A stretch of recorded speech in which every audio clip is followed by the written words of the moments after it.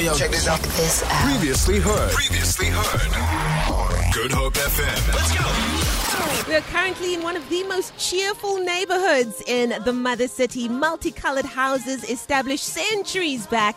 We are in Bo-Kaap right now, just walking down the streets, and then we got the most sensational smell of fresh samosas, pies, donuts, and we had to stop in and, of course, get a little breakfast. Wadia, good morning. Welcome to Good Hope FM. Hello, good morning. How are you today? Very well, thank you, and yourself. After this lovely weather, no, I'm perfect. Thank you, man. Listen, the sun is saying ting, and we are so ready for spring to finally arrive. Wadia, how long have you been here selling your gorgeous, delicious treats? Okay, this year's 24 years.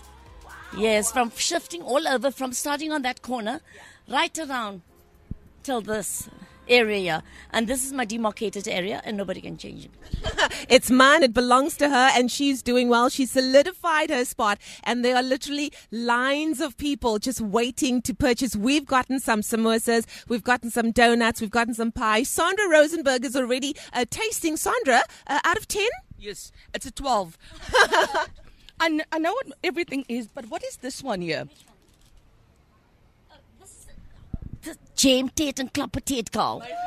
You know how can you not know the jam tart and coconut tart? So, Wadia, how does it work? Do you wake up every morning, bake early as possible? Because these are super fresh. 2:30 every day. We're here from 6 in the morning till around about 1 o'clock. You get the freshest things ever here. Fresh from the pot. The samosas and the gusisas is original and authentic.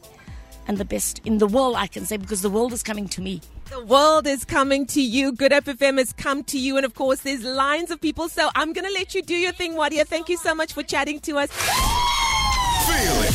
For more, tune in to goodhopefm.co.za. It's all you need.